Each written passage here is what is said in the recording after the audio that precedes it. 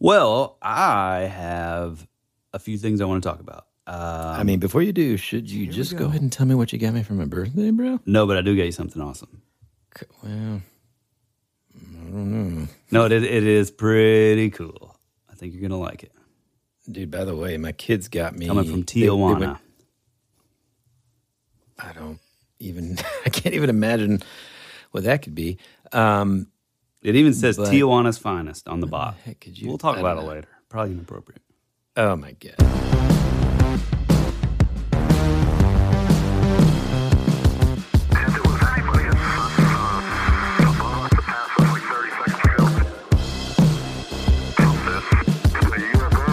Hey, guys and gals, welcome back to another episode of your favorite podcast, That Would Be Rad. A podcast that majors in 80s and 90s nostalgia, comic culture, all things paranormal.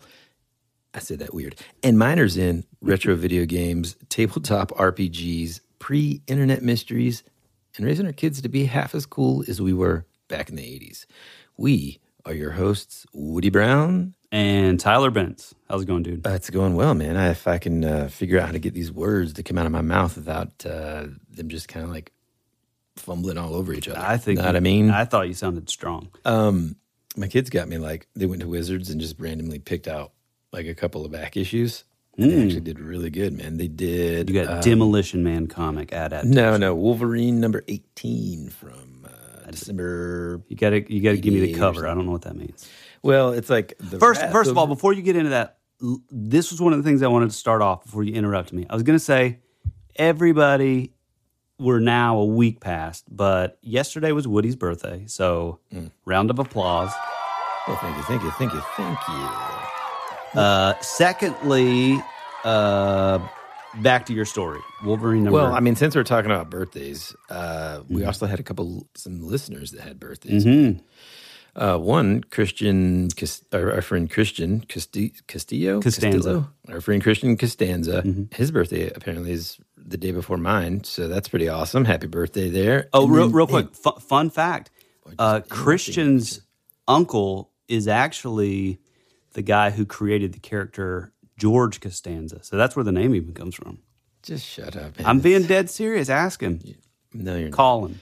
But we had a listener reach out, and, dude, I love this kind of stuff. She actually was turned on to our show by her fiance. So first off, this guy is already kind of just setting himself up for success because a family that is rad together stays together, right? I mean, not always, but... Always, bro. Okay? Most times. But anyway, so we wanted to wish our listener, Matt Golden, a happy birthday. His birthday's this month. Nice. And really to all our listeners that we don't know who have birthdays in September, hey, man, welcome to the club. Yeah, I turned a year older this year, and boy, you get older and it's a little bit more, aches and pains. Well, especially for you, because you turned the big 50, so it's a milestone. I am not 50. Milestone birthday. The big 4-1. 4-5, yep. Shut up. I want to go back to you talking about Wolverine.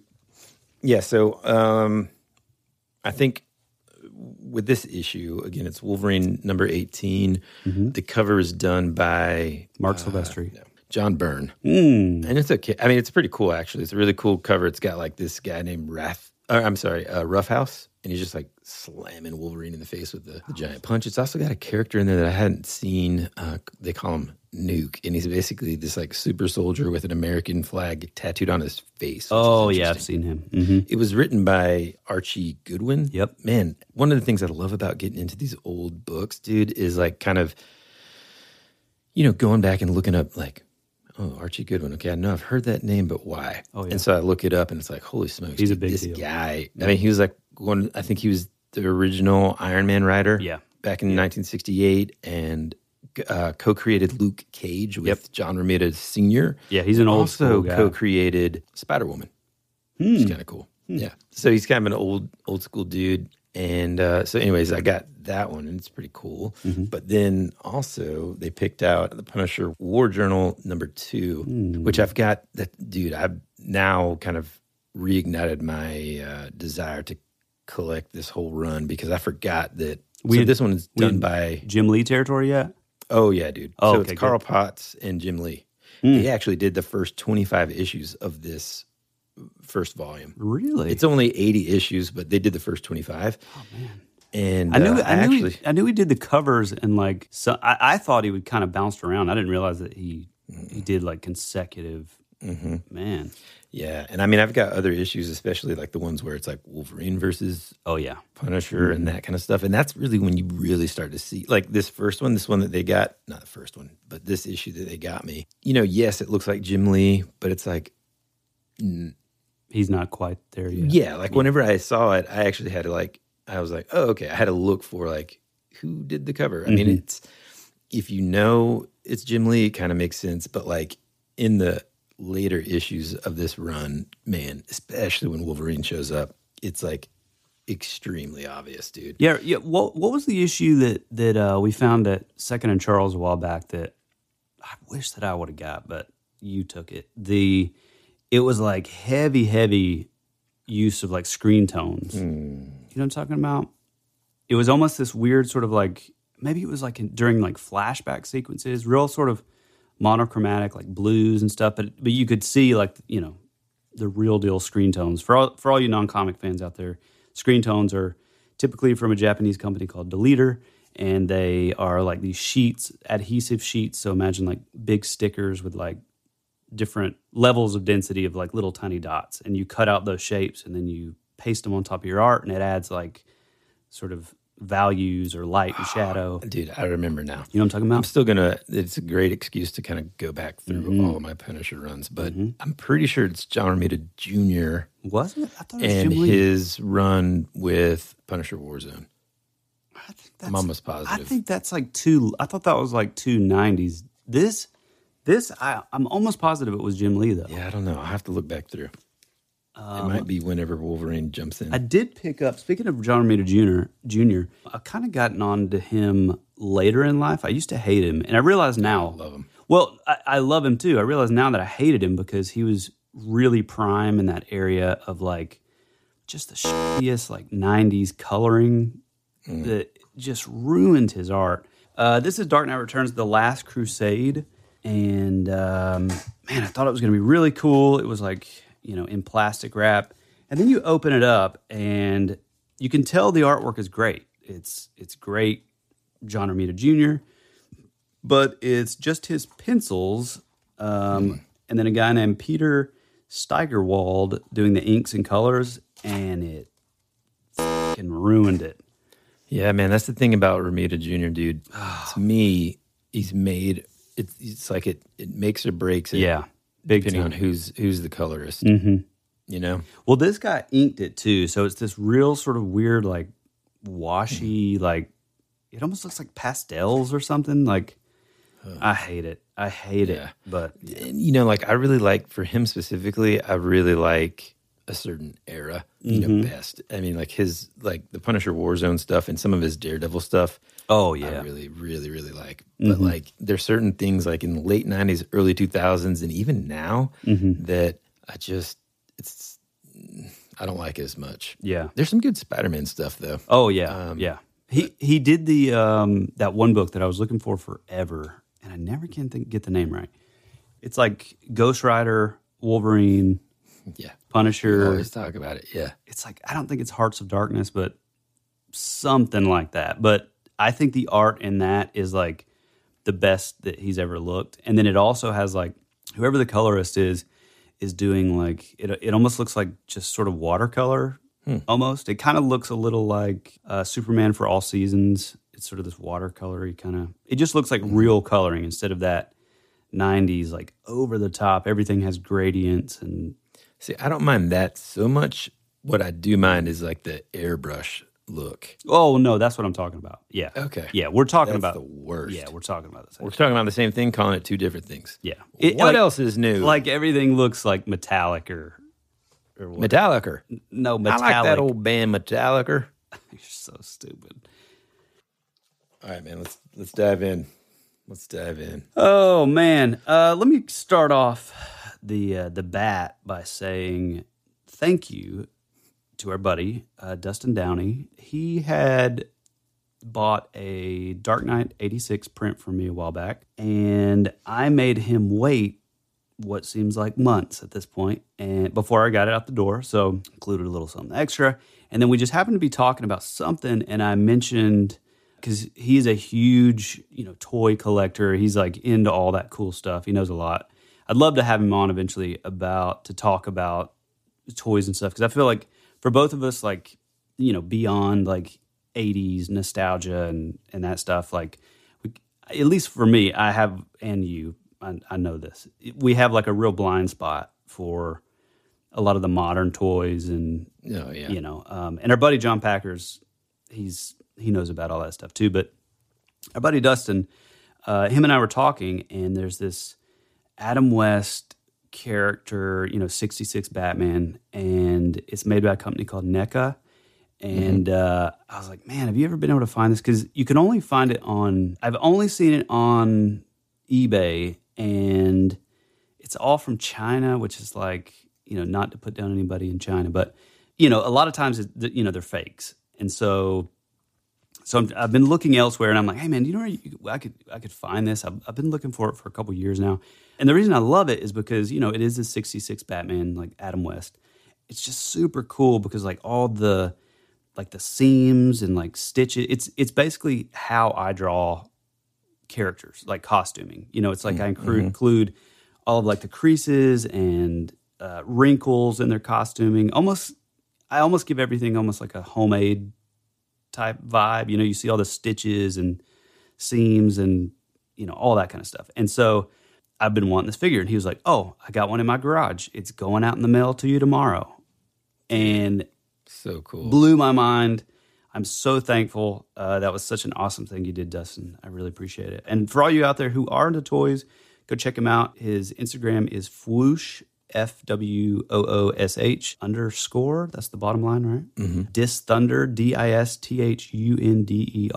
And it's Dustin Downey. Super cool. Awesome. It is the wonkiest, silliest looking, ill-postured Batman you've ever seen, and it's perfect. It's my favorite figure I've ever owned. I'll send you a picture. It's awesome. Secondly, our good buddy and longtime member of the That Would Be Rad family, Clay, sent us some things in the mail, and they kind of blew our mind. Yeah, man. Unbelievable. He included a letter. It says, Woody and Tyler, thanks for all the great content over the last year. Feel free to make copies and distribute these as you see fit, or maybe just send your raddest fans these items. Listening to you both reminds me of all the conversations I had and currently have with all of my friends here in the Midwest. Take it easy and be rad, Clay. That's awesome. And they're these, I don't know how to describe them. They're right on par with the stuff that we absolutely love, that sort of pre-internet era. It brings, the Mayday mystery to mind, or the Toynbee tile stuff, like kind of the era of you going to like Kinko's and like pasting stuff together and like hand making. We talked about this when we got them. It reminds us of like the sort of like handmade posters and stuff that we would like make to promote our bands back in high school. Or like punk zines and stuff. Yeah. So I found he calls them billfold zines. That's it. Billfold zines. Yeah. And it's like one, you can fit in your back pocket. Mm-hmm. I mean, it's like exactly like the kind of stuff that like we would be into. Oh yeah. Even back in the day, I mean, it's so cool. Like, it's just really neat. Yeah. Really, really cool stuff, man. Yeah, we love it. And we'll probably do that. We'll probably send a few out. Yeah, maybe do like a giveaway or something. Yeah, or if you guys step up to the plate and send us some stories, or for Halloween season. That was amazing. Super cool. Super weird. There's a lot of like little weird, like cryptic kind of like tie-ins to episodes and all this stuff. It's amazing. I love it. I will cherish them forever. Super, super rad, man. Thank you so much. Thirdly, I want to give thanks to the boys over at Bigfoot Collectors Club. They reposted our episode 1 that we had with Bryce, which, fourthly, thank you, Bryce Johnson, for taking the time and being on our season 2 premiere. It was awesome. Incredible, man. Yeah, really, really cool. And that's it. Right. I think that's it for housekeeping now. Boy, howdy. So what are we talking about today, man? Well, I know that you're expecting me to say one thing, but So I got a confession. We had this topic that we were getting ready to talk about, and I told Woody, I'm sure he's studied and researched his ass off, but now that we're on, I totally want to pivot. I happen to run across this. Cool. I mean, we'll eventually do it. I mean, we'll. Oh yeah. It's perfect, man. I'm so glad on that time. It's a great topic, but I ran across this character, this account, and I had totally forgot about it, but it reignited this sort of feeling of, and you'll see once we get into it, but I don't know, I just have the feeling that we should do it now. So, well, I'm game, dude. It sounds awesome. And I'm taking the heavy lifting. So I'm reading about the account. So, we'll reconvene on the other topic maybe next week. That sounds good. Anyway, so here goes. Less ums. Okay. Whoa, here we go. Damn it. Started right after that. Started with one. After these messages, we'll be right back.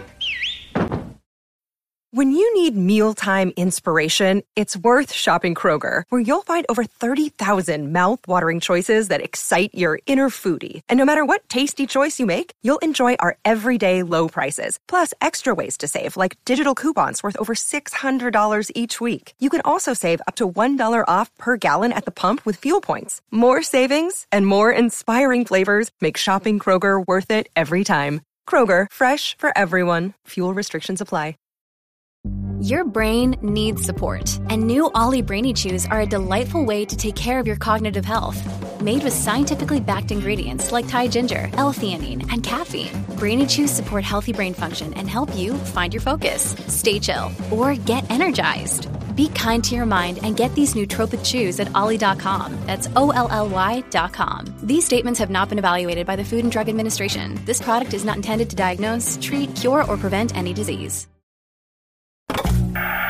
America's future can be determined by our dreams and our visions. It was very intense, bright light. For over 200 years, there have been reports of giant man-like creatures. From another dimension, another world, I don't know. The most intriguing mystery on the North American continent. Hey, this is Bryce Johnson from the Bigfoot Collectors Club, and you're listening to Tyler and Woody on That Would Be Rad, because that is rad.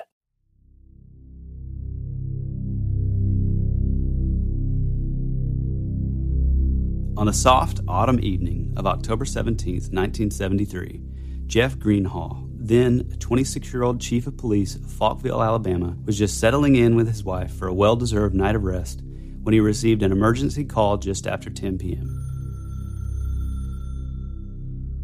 Little could have been imagined at the time that his phone call would change his life forever.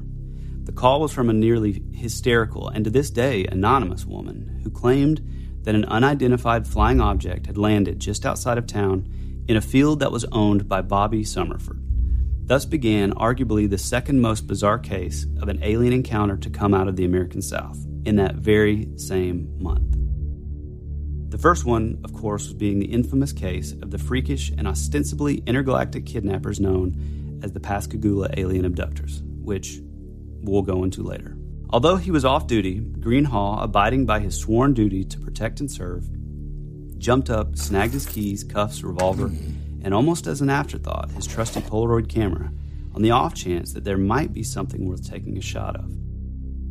He then hopped into his truck, radioed the call, and flew to the location of the alleged flying saucer landing. When Greenhall arrived on the scene, he got out of his truck and patrolled the area, but claimed to find nothing out of the ordinary.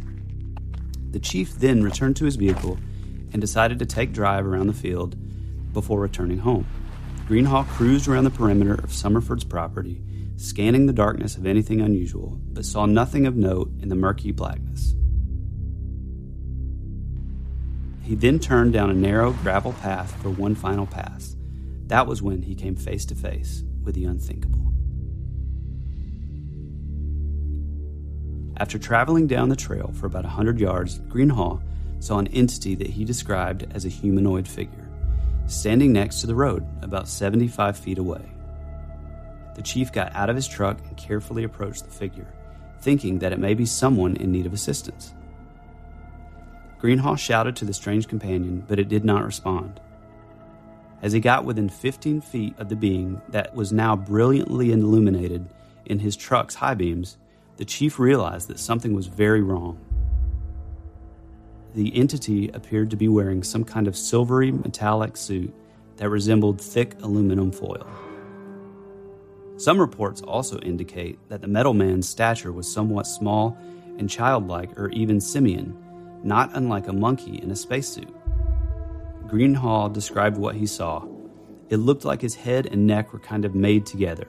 He was real bright, something like rubbing mercury on nickel, but just as smooth as glass. Different angles gave him different lighting. When I saw him standing in the middle of the road, I immediately stopped the car and asked if he was a foreigner, but no sound came out of his mouth. Classic. Yeah, that's just about as Alabama as it gets. Oh, yeah. Hi, you a foreigner? You a foreigner? Greenhaw also noted that the thing had an antenna sticking out from the top of its head, and that its movements were jerky and mechanical. It's worth noting that the description of this apparently necklace, wrinkled skin, antenna-bearing robotic entity is not unlike Charles Hickson's observation of the aforementioned Pascagoula alien abductors, who, according to an eyewitness testimony, snatched Hickson and his young friend Calvin Parker from a quiet riverside in Mississippi just days before this Falkville event. Is it possible that Greenhaw encountered the same extraterrestrial entities that allegedly abducted the two Mississippi dock workers on the evening of Thursday, October 11th, 1973? It would be curious to know whether or not Parker or Hickson had ever seen the Falkville photos and what their opinions of them were if they indeed had. It didn't take long for the shocked Greenhaw realizing that he was dealing with something completely beyond his experience, and, pushing his panic aside with great effort aided by years of police training, he had the presence of mind to pick up his instant camera and shoot 4 photographs of the entity in question. The first Polaroid shows nothing but inky darkness and a flash of silver, but the next 3 images hit the jackpot. In the photos, one could clearly see a humanoid figure wearing a wrinkly metallic suit or outer casing, which reflected the flash from the Polaroid's bulb. Perhaps believing that it was being attacked by a human with some kind of light beam, the creature instantaneously turned and began sprinting across the field at speeds far in excess of those capable by human beings. Greenhaw noted that it seemed to be heading in a general direction of Lacon, which is about 3 miles away from Falkville. The chief reacted swiftly, darted back to his truck, and took off in hot pursuit of the metal man. Greenhaw would state that he managed to accelerate his truck only to about 35 miles an hour due to the rough terrain of the field, but that he was still completely outrun by his unusual entity, which, not unlike Finland's Cannula humanoid, West Virginia's Vegetable Man, or even London's notorious Spring-Heeled Jack, seemed to be able to defy the laws of gravity with its speed and spectacular logic-defying leaps. According to Greenhaw, he ran in a bizarre way, jerky, seemed to have springs in his feet for propulsion or something, could cover about 3 meters in every way. He was running faster than any human I've ever saw. During the frantic off-road pursuit, Greenhaw claims he lost control of the truck and slid into a ditch. He watched as the creature slipped into the darkness, never to be seen again, leaving Greenhaw with only his haunting memories and a series of controversial Polaroid photos. Unlike Hickson and Parker, who seemed for better or worse to be destined for fame following their alien encounter in Pascagoula, Greenhaw's experience was instantly met with skepticism, derision, and at times outright ridicule. Within months of revealing his bizarre encounter, the chief of police was terminated by the town council. His marriage fell apart, and just when it must have seemed as if matters couldn't get any worse, his home was burned to the ground. All of the above factors, along with the usual spate of UFO conspiracy theories, have thrown kerosene on the already brightly burning flames of controversy surrounding the event, and more to the point, give a clear indication as to why most contactees and eyewitnesses remain silent regarding their unusual experiences. Some ufologists believed that the Metal Man was a robotic scout for what may have been an extraterrestrial landing craft, while skeptics maintained that it was all a hoax perpetrated by Greenhaw and an unknown accomplice, perhaps a child due to the apparent height of the entity, who was clad in a tinfoil costume or perhaps more ambitiously, an asbestos fire suit, which are coated in a layer of reflective aluminum, was used to create the unusual look of the creature. The images that Greenhaw snapped were collected and sent for analysis by Walt Andrus, a director of MUFON, which, as we know, is the Mutual UFO Network. The conclusion drawn by the analyst was that the encounter was most likely a fabrication, probably inspired by all of the furor surrounding the recent Pascagoula case. A lot of papers ruffling over there. Yeah, sorry. I'm trying to. When you hit me with something like this, it's a surprise. I'm trying to find some connections. That time period seems familiar to me. Mm-hmm. Keep going. Ignore the papers. Interestingly, the negatives of the Greenhaw pictures that were studied by MUFON seem to show images of a flying saucer among them, although Greenhaw never claimed to even have photographed the object initially reported. Perhaps the pictures on the contact sheet represent another MUFON case unrelated to the Falkville accident. Or, as so often seems to be the case in both authentically unexplained events or outright hoaxes, maybe there's more to this story that has been previously told. While it is virtually impossible to ascertain whether or not this is a real close encounter or a fraud, it seems clear that Chief Greenhaw garnered no financial gain or positive notoriety.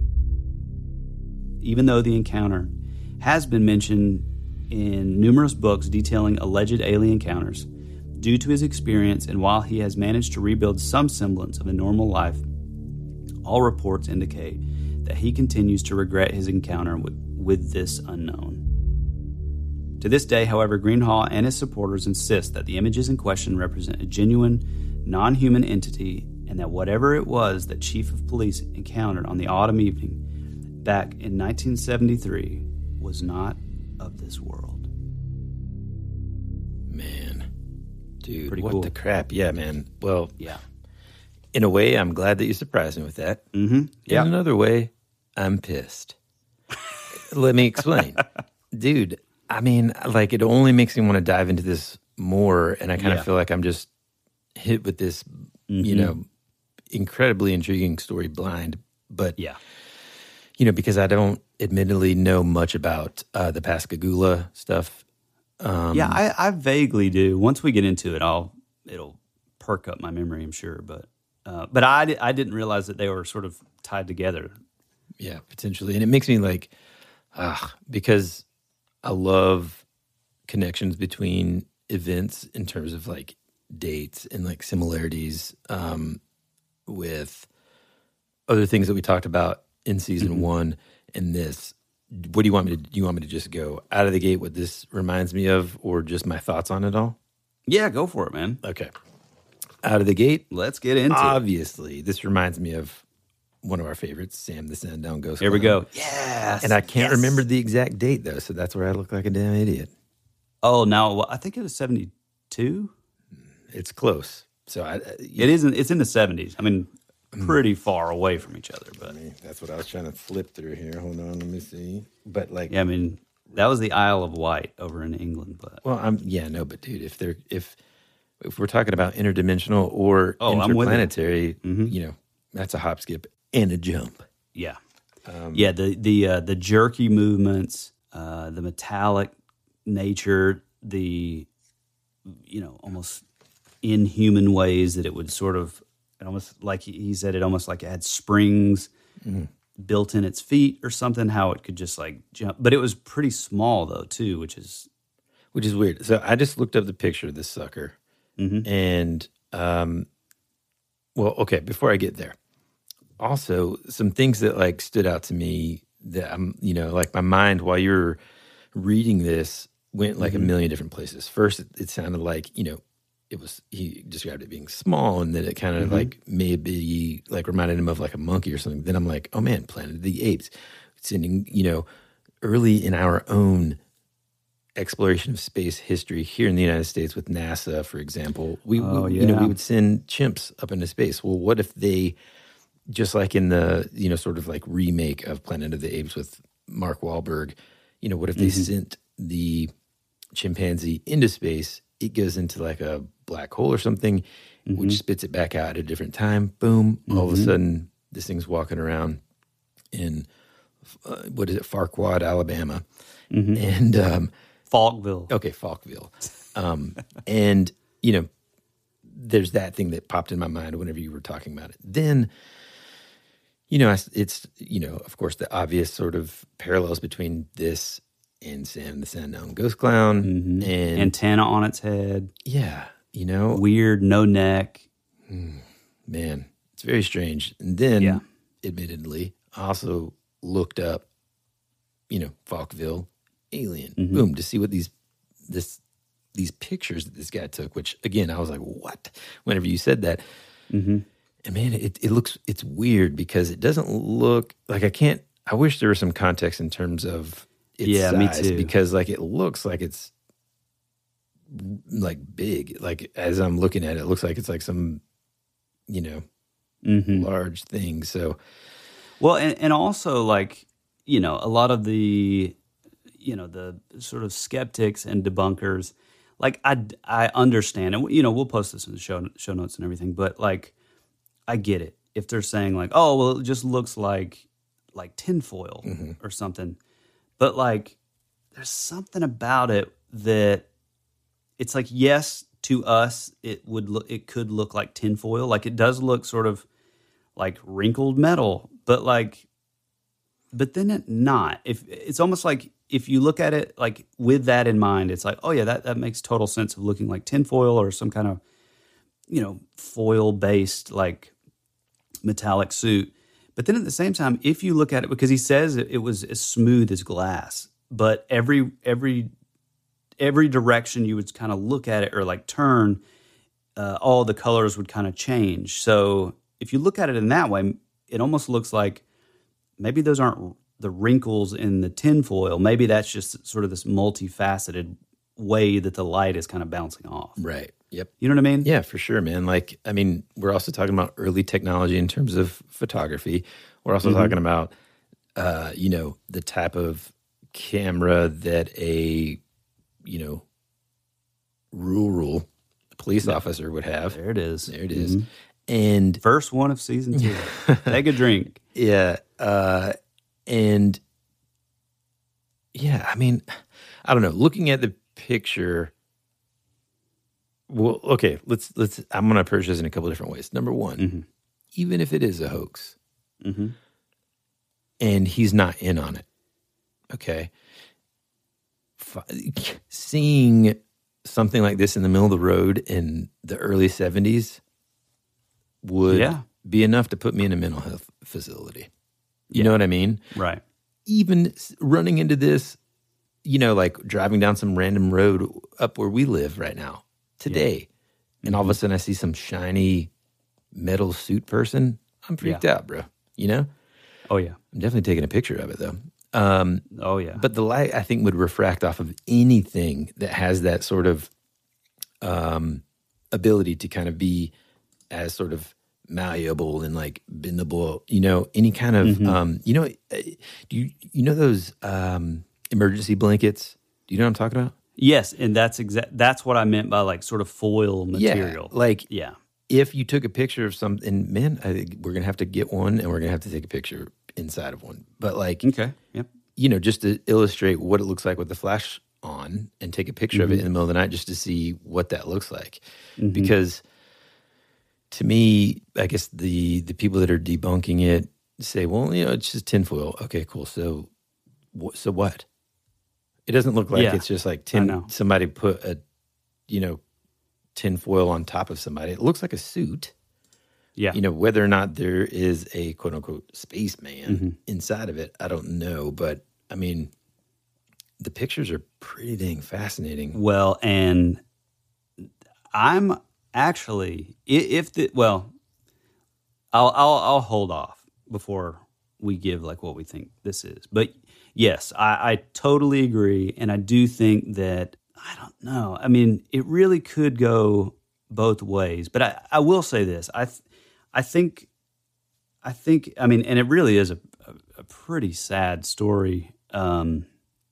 I mean, think about it. The dude worked his whole life to become the chief of police in his town, small town, rural town, which yet again, I mean, I don't know if you guys know this, but, you know, if you don't live in a small rural town in the South, you know, just the idea of, you know, I grew up with a lot of like, my whole extended family, they're all blue collar. They're all farmers and just very sort of, they own cattle. It's very blue collar, you know, very sort of salt of the earth. You know, we talk about the weather. We talk about like tools and like hunting and yada, yada, yada. So I can kind of look at this from kind of an interesting sort of perspective in the sense of like, you know, I grew up and my Aunt Linda was big into like Stephen King, and I credit her to kind of being she was kind of my light in the darkness for all this stuff that I was into. You know, I had nobody else in my family that I could kind of reach out to and be like, hey, do you believe in ghosts? Do you do this? Right. Like, you know, without them being like, Tyler, that's, you know, ridiculous, whatever. But that's kind of the overall sort of vibe for your average blue collar, you know, person in a small town. So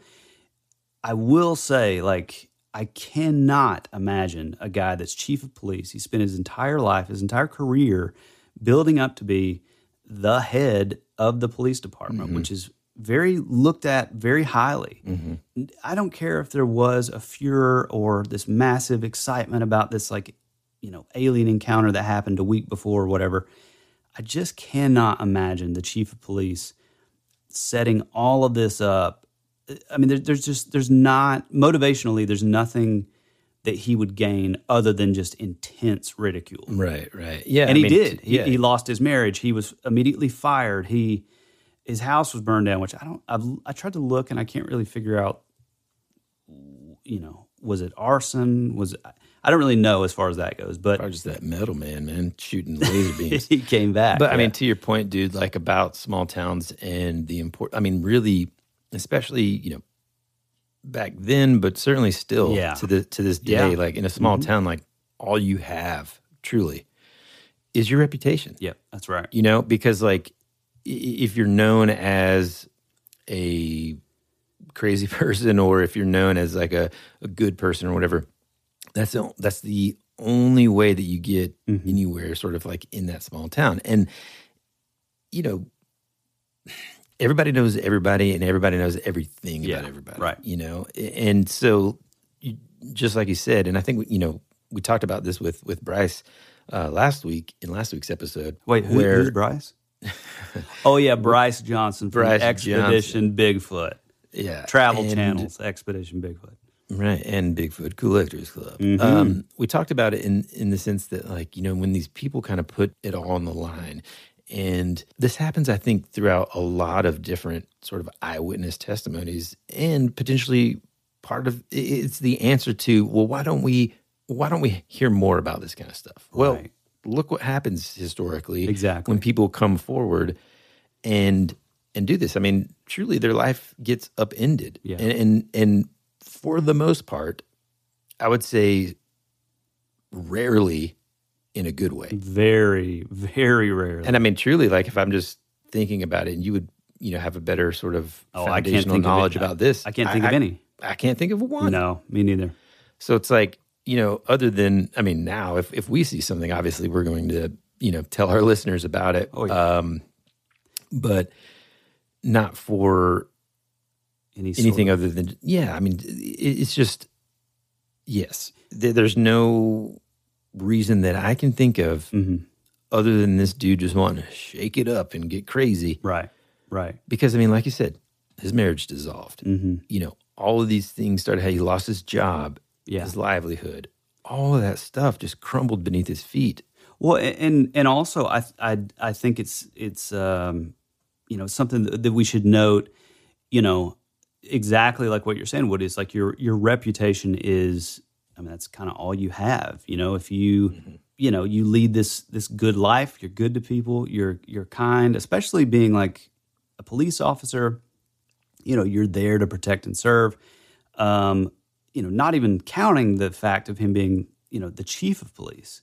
So, with that, with being a police officer, especially the chief of police, you're your superpower is almost the ability to observe and to sort of, pick up on certain things. And so if that's kind of compromised, if suddenly they're like, oh, well, he's lying about this, he didn't see this, he made it up, once that's compromised, and it's exactly, I'm sure, what happened. That's why he was let go from the police department.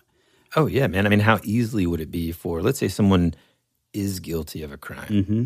and, well, now we're going to call in our expert witness testimony, and then that person just says, can we approach the bench? Right. And it's like, this guy said that he saw a spaceman in a metal suit, mm-hmm. so what are we talking about here? Yeah. Yeah, man, you're the single voice of authority for that entire small town. Perfect. And I think it could be potentially, maybe difficult for folks who either live in another country or even within here in the United States. If these small towns in the South, I think, are even small. Like, I wish to illustrate the fact that, like, I don't even know. Well, let me try to say it. It's like, imagine like a village, right? So mm-hmm. where Woody said, everybody knows everybody knows each other's business. So on the good side of that is a really beautiful thing. And mm-hmm. people from the South are known for being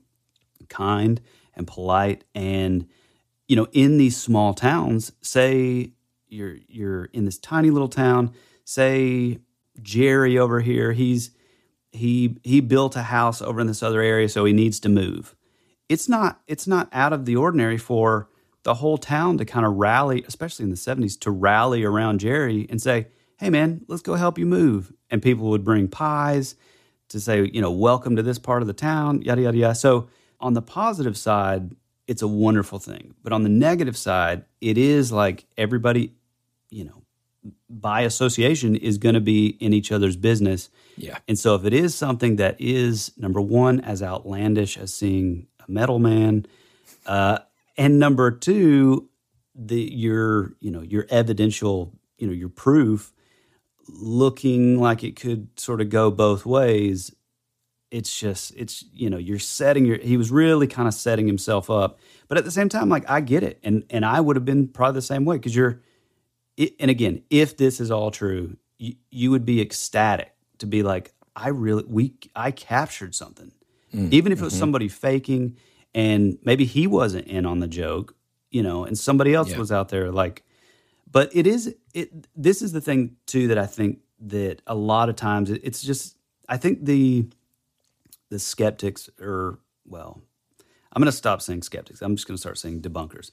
Yeah. I think the debunkers easily just throw it out there of like, oh, well, either he was in on it, or number two, somebody planned this anonymous phone call where this woman was like freaking out and crying and going nuts because she saw a UFO land like near somebody's property.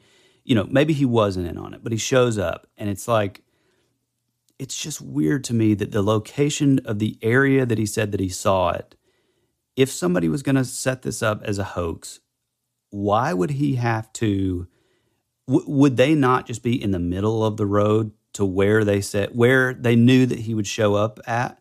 Because it first says that he showed up, he drove around this area until he saw nothing. And then as he was leaving, he thought, okay, well, let me go down this other like little side path. So it just doesn't, it's, Occam's razor. It's like, It just doesn't make sense to me that if you're going to do a hoax, you're going to be out there in the open. It's kind of like people when they say, oh, well, this guy saw a Bigfoot crossing the road at 4:00 in the morning. Mm-hmm. What benefit is that from somebody to dress up in a monkey suit for the random chance? Random chance. Yeah. And this is a small town too. So it's like much less people than nowadays, So I mean, dude, the more I kind of like think about it, the sadder I get for this guy. Because think about it this way too, Tyler and listener. What is a police? We'll say police officer. Any police officers' primary objective whenever they go to investigate anything? Mm-hmm. Well, they're going to ask the eyewitnesses questions, right, about what happened. And if possible, take pictures, right? So in other words, if this would have been a helicopter crash, Right. I mean, that, more than likely, maybe he wouldn't. But, I mean, they're going to be taking pictures. It's the same thing. I mean, guys, go back, watch some Columbo episodes. Why don't you? Okay? People are coming to investigate a murder. My gosh, dude. They're taking... Dude. Hold on. Hold on. 5 seconds. Synchronicity, man. 4, 5. Peter. That's it. Peter Falkville. Oh, man. I mean, I think it's probably... No. It's spelled probably... Falk, man. Synchronicity. Whoa. Yeah. Keep going. Okay. Sorry. The bottom line is, they're going to take pictures. And so, like, the more I think about it, it's like this poor guy, all he was doing, dude, was going out there to do his job. He took pictures of what he saw. Observe. He brings that back to the precinct. And this is what he gets for it, you know? Yeah. It's so sad, man. Yeah. Well, and it's weird, too, that the role of film, apparently, he had like a UFO was in that same role of film. So I don't totally know what that's about, but I mean, it's, kind of interesting. Now, can you find those images? I haven't been able to find them now. Okay. So maybe it was like a tiny dot or something kind of off in the distance, which, who knows? But I think it's really interesting. And I remembered hearing about it years and years ago. It kind of popped up again, and I was like, oh my gosh, we got to do this. So this is this known as anything specifically? I think it's just called which the name itself is what got me so excited. It's just called the Falkville Metal Man. Nice. What do you think, man? Dude, I love that topic, man. I mean, God almighty, it's tough, dude. You look at the pictures. I like, know, for example, I showed this picture to Ann, and she's going to be like, thick as hell. Yeah, 100%. But it does suck because, number one, it's like a shitty kind of quality. So it's like, I don't know. It's like tough. It definitely does look like wrinkled tinfoil. But it also looks like a dude with like a being, we'll say, with like a kind of like a puffy jacket that's made out of that material in certain spots. Yeah. Well, and my thing too is if you're, okay, he either had to be in on it to say these things. I cannot see this guy. I don't buy. I'm 100% with you on that. I don't buy him being in on it. I think if this is a hoax, some jackass did this and ruin this dude's life, man. Yeah. No. And that's what I believe too. But the problem with that is if that's the case, if he was not in on it, then how the did they get a 3.5 foot tall metal man who could walk 10 feet at a time and move over 35 miles an hour? Like, it just doesn't. Oh yeah, weird. That doesn't. So if you believe that, then you have to kind of believe that it's somewhat of a real thing, because that's just there's just too that's much. Not that's a what hoax. I'm saying, dude. If it's a hoax, there's just too many questions. Which isn't it weird that like there's situations, it's more believable that it's just this, like just crazy out there encounter than it is just like some person that's just putting a show on. Yeah, right. And how do they know, by the way, that he's not going to come out there and just start shooting like crazy? We're in Alabama here.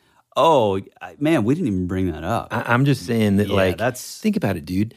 If I'm put yourself back in 1972, first off, I look a little like I'm, first question he's going to ask me is, well, you were born in 72. So no. He's going to be like, now, are you a foreigner? I mean, I still get that question. It's 2021, right? So like, I wouldn't do that today. Put myself in a silver suit and just wait on the side of the road until hopefully a cop came, because I don't want to get shot in a metal suit. And they're like, oh man, my bad. I thought you were an alien. Well, and that lends itself to all the Bigfoot accounts of like all these hunters and like, right, dude. It's like that is the most dangerous thing you could possibly do. Now, the only way that makes it safe kind of goes back to that had to be orange vest. No, had to be wearing an orange vest. No, like they would have to be in cahoots. Yeah. Right? Yeah. Right. I just don't see. But again, it's just, dude, it's an endless loop of it doesn't make sense, which is what I love. Yeah, me too. It's that unansweredness about it that's Speaking cool. of unansweredness, dude, I'd noticed listening back to the premiere, whenever I'm talking to Bryce, I say, dude, it's the worst. I'm like, yeah, I'm talking about the Patterson-Gimlin footage, and I say, like, it's one of the most important artifact, not artifacts, right? But or artifact, but artifact. And I love the explanation too, with like, it looked like, he says, he was real bright, something like rubbing mercury on nickel, but just as smooth as glass. Different angles gave him different lighting. Man. It also reminds me of, do you remember that, and it sucks, but that it kind of made its way around the internet a couple years ago, where this reporter is reporting, I guess, I don't know if it's in New York, it's, it's a big city, and it's snowing all around them, and the roads are covered in ice, and I guess the reporter sees some runners. Oh, I love it. Yeah. And they come up, and they've got one of those amazing, I think it might be Nike, but there's another brand that like developed it, I think. But it's this jacket made for runners so that the whole thing is reflective. Yeah, right. And it looks kind of like this a little bit, like this material that isn't really metal, but if someone from the 70s saw it, they'd be like, what is this magic? Right. Yeah. Yeah, it's kind of... I immediately give them a Southern accent. Like anytime there's somebody that... I mean, they were Southern, though, so it works. It works for this one. Yeah, it's like that, I'll do it with like the kids. It's like you'll have like a cell phone and like shine it like on like a ring or on something. It like creates all these sort of weird reflections of light. And he had his high beams on too. So right. I'm sure every way that he turned, it was just like, shooting off light. There's almost more questions really than there are. Yeah. If it's a hoax, you know what I mean? Like where did they get this material that, because if it was made out of heavy, you ever try to like move around in tinfoil? I mean, I remember like in grade school, we made some sort of like, I think we used tinfoil to make some sort of like robot, thing. I'm sure. Yeah. And then you start like moving it and it's like chunks of it just fall off. Yeah, exactly. So it's like, okay, how did they make it to where it's like a cohesive suit that's able to like move around this dude? And then it's just, I don't know. Who did it? Why haven't they come forward ever? All they had to do was kind of come forward and say, hey, it was a hoax. This guy's now, his life is, not ruined anymore. I don't know. The fascination with it just being the possibility of what did this guy see, Yeah, right. And putting yourself there and thinking about, you're traveling down a road and you're kind of on high alert, man. You're there because, no, it wasn't a helicopter. Someone calls and says, hey, I think I just saw some weird flying object crash. You need to come check it out. And so you're already kind of like, oh, man, this is weird. It's just fascinating, man. Good find. Yeah, dude, it's awesome. Again, happy, but also pissed. Okay, so let's get into, let's kind of finish it up with, what do you think it is? What do you think some possibilities of it is? Like, what are your thoughts on this? Yeah, I mean, I'm going to go back to what I always do, and that's a time travel. Dude, this is the one time that I'm kind of in that same boat of like, or maybe interdimensional. Yeah, I'm going with like accidental, like just like a lot of these sort of encounters with things, I feel like lean mostly towards like unplanned accidental encounter with a human, really. If you flip it and you think about it in there sort of like, well, I've got to write this report. I mean, today I accidentally, crashed into this thing. Their encounter with humans doesn't really, a lot of the time, it doesn't seem like it's intentional necessarily, Right. That involve like these sort of like crashes and, quick encounters. Now, of course, there are other ones where they, allegedly take people and whatever. But this just sort of seems like, for whatever reason, they, I don't know. I know, and potentially maybe people get a little tired of me just saying time travel. But I just like the idea of even just relating it back to that Tim Burton remake of Planet of the Apes. It's a cool concept to me that you could send a chimpanzee into space and, effectively change a lot of things unintentionally, you know? And as we know, like I said earlier, NASA's first sort of quote unquote space explorers were chimpanzees. Yeah. Yeah. And a lot of the cosmonaut sort of Soviet stuff, they used a lot of chimps too. Yeah. I don't really know about the chimpanzee thing, especially when you look into, and I had to look this up because I'm terrible with math, but it did say that number one, he was driving 35 miles an hour, and he said he was nowhere near catching up with the thing. Number two... but chimps run pretty fast. Well, man. but they don't do this. He said that every single step that it would take was 3 meters, and that's 9 feet, 10 inches. So, it's a Bigfoot. It's a freaking Bigfoot. But it was only 3.5 feet tall. It's a small foot. True. I think that I kind of agree. I think that it was an interdimensional thing. I do kind of think there's something to be said regarding there being like a crashed craft in the area. And I do like the idea that like, okay, so let's look at it in this way. Maybe the suit was some type of foil thing. You know, when you're entering the atmosphere of some new planet, you know, it gets real hot. So maybe that was a little bit of that component of why the suit looked like it did. Super interesting. Oh, man, I don't know. It's wild, dude.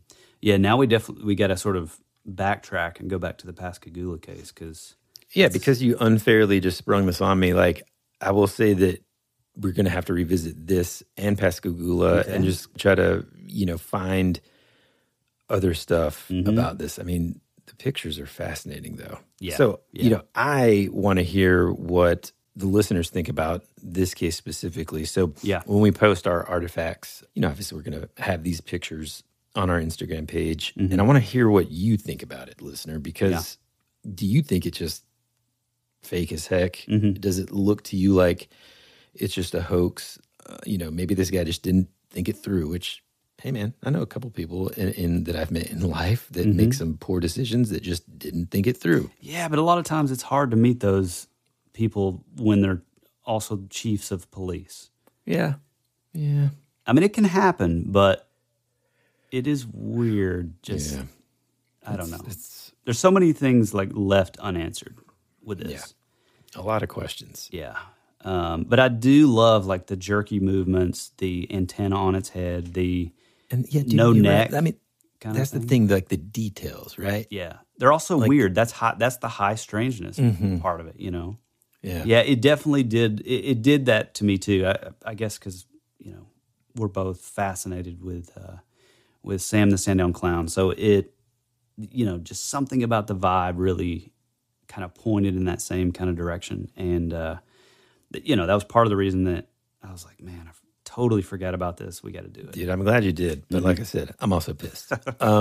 Tell them where they can find us. Well, like I said earlier, one of the best places truly to interact with us on a daily basis is on our Instagram page. Yep. And you can find us there at That Would Be Rad. That's where you can not only interact with us, but also each other and other listeners and stuff. And that's something that we really love to see is the conversations between our growing listeners and just to see the discussions about the episodes that we do, you know, and what your thoughts are. And it's just really, really fascinating. Yeah, we love that. While we're talking about Instagram, we love hearing from you guys, whether it's DMs or, you know, like I mentioned before, we're kind of gearing up to Halloween season. And boy, would we love any sort of accounts, whether it's a voice memo, whether it's a typed out email of sort of some encounter or story or whatever it is. We would love to hear from you guys. And even more so, we would love to feature it during the Halloween season. If you want to tell the story, we'll throw some background music and some sound effects, and Woody will spice it up and make it cool. Or, you know, if you don't feel comfortable doing that, just write it out and we'll read it and, you know, make it cool. So feel free to shoot us DMs. If it is a long form sort of story or a voice memo, shoot it to thatwouldberadpod@gmail.com. And yeah, it's been a blast. Season 1 was fantastic, and this family is just getting bigger and bigger and bigger. And we can't wait just to keep it moving, man. So, And real quick, thank you again to everyone that reached out and wished me a happy birthday. Truly means the world to me. So thank you very much. Yeah, he's I mean, 50 has never looked so good than it does on Woody Brown. Oh, God, I'm not 50. So, but anyway, we love you guys. You know, you mean the world to us. We do this because of you guys, because of the support and the love and the just the community that you guys offer to us on a daily basis. So let's do it again. Season 2, here we go. We love you. We appreciate you. And as always, be rad. That's the way it goes.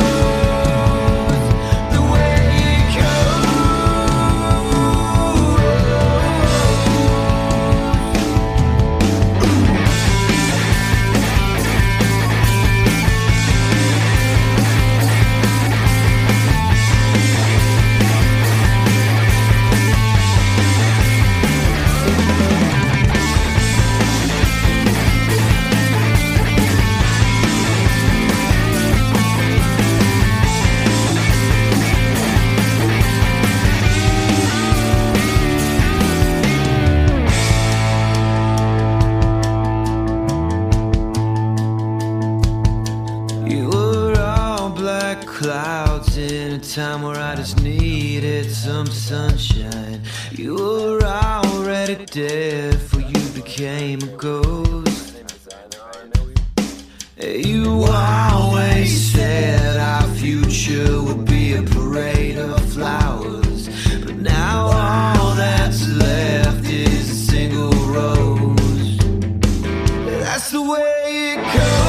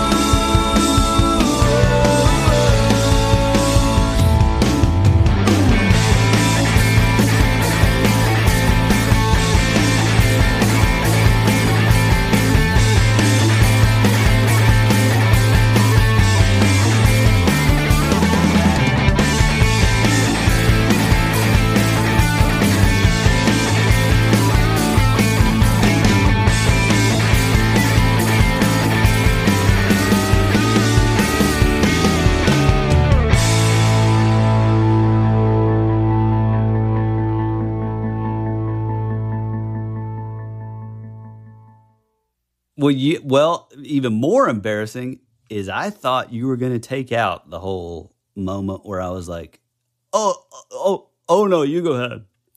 No, because you dead? No, but listen, I couldn't because like whatever he said didn't make sense with a, no. Oh, I was just going to say, boom. It was just like, I couldn't. Yeah. It's okay. It's, come on, man. We're humans. Ann and I, dude, we listened to like a couple episodes of the show like yesterday a little bit together. In one of the bonus episodes, you're talking about the dream, right? Where you're like, because the flying? No, well, we talk about my flying dream. Yeah. Where you could breathe underwater. Oh, yeah. Mm-hmm. And there's this part where you're just like, Dude, you got to go back and listen to your like description. If you do, man, it's like, poor listener, dude. It's like the worst takes an scientific hour to explanation. You're like, well, first there's two hands, one hand on top of the other hand. Yeah, I know. Two fingers. One moves up, and you're just like, dude. And then I go, oh, you mean like write blood with your fingers? And we like both of us just kind of like, because you're like, no, and you just keep going. But then like at first, Anna was like, what were you talking about? And I showed her, you know, like how you can, I didn't know. I didn't know what you were talking about. Make the word word blood with your fingers. You know what I'm talking about? Oh yeah, but it's not that. No. Well, obviously, dude. But that's what makes it hilarious. Oh yeah. And so like from then on, like as we were listening to other episodes, she was like, dude, you just gotta like throw that in from now on. Just like anytime I was like, no, I don't really know. And it's like, well, I mean, you could always you could always just like draw blood with your fingers. Out. And also instead of saying spell out like you just did correctly, I said draw blood with your fingers. Yeah, even more confusing. Yeah, I know. Hilarious. So maybe Thursday, maybe? We'll see. Just let me know, like, when's good. Like, sounds maybe good, let me know today, and then I'll reach out to him and see what day's good for him. Well, and then I'll come over there, and I'll bring your birthday present, too. Yeah, but I kind of want to, like, go to the comic shop before that. Ready? 3, 2, 1.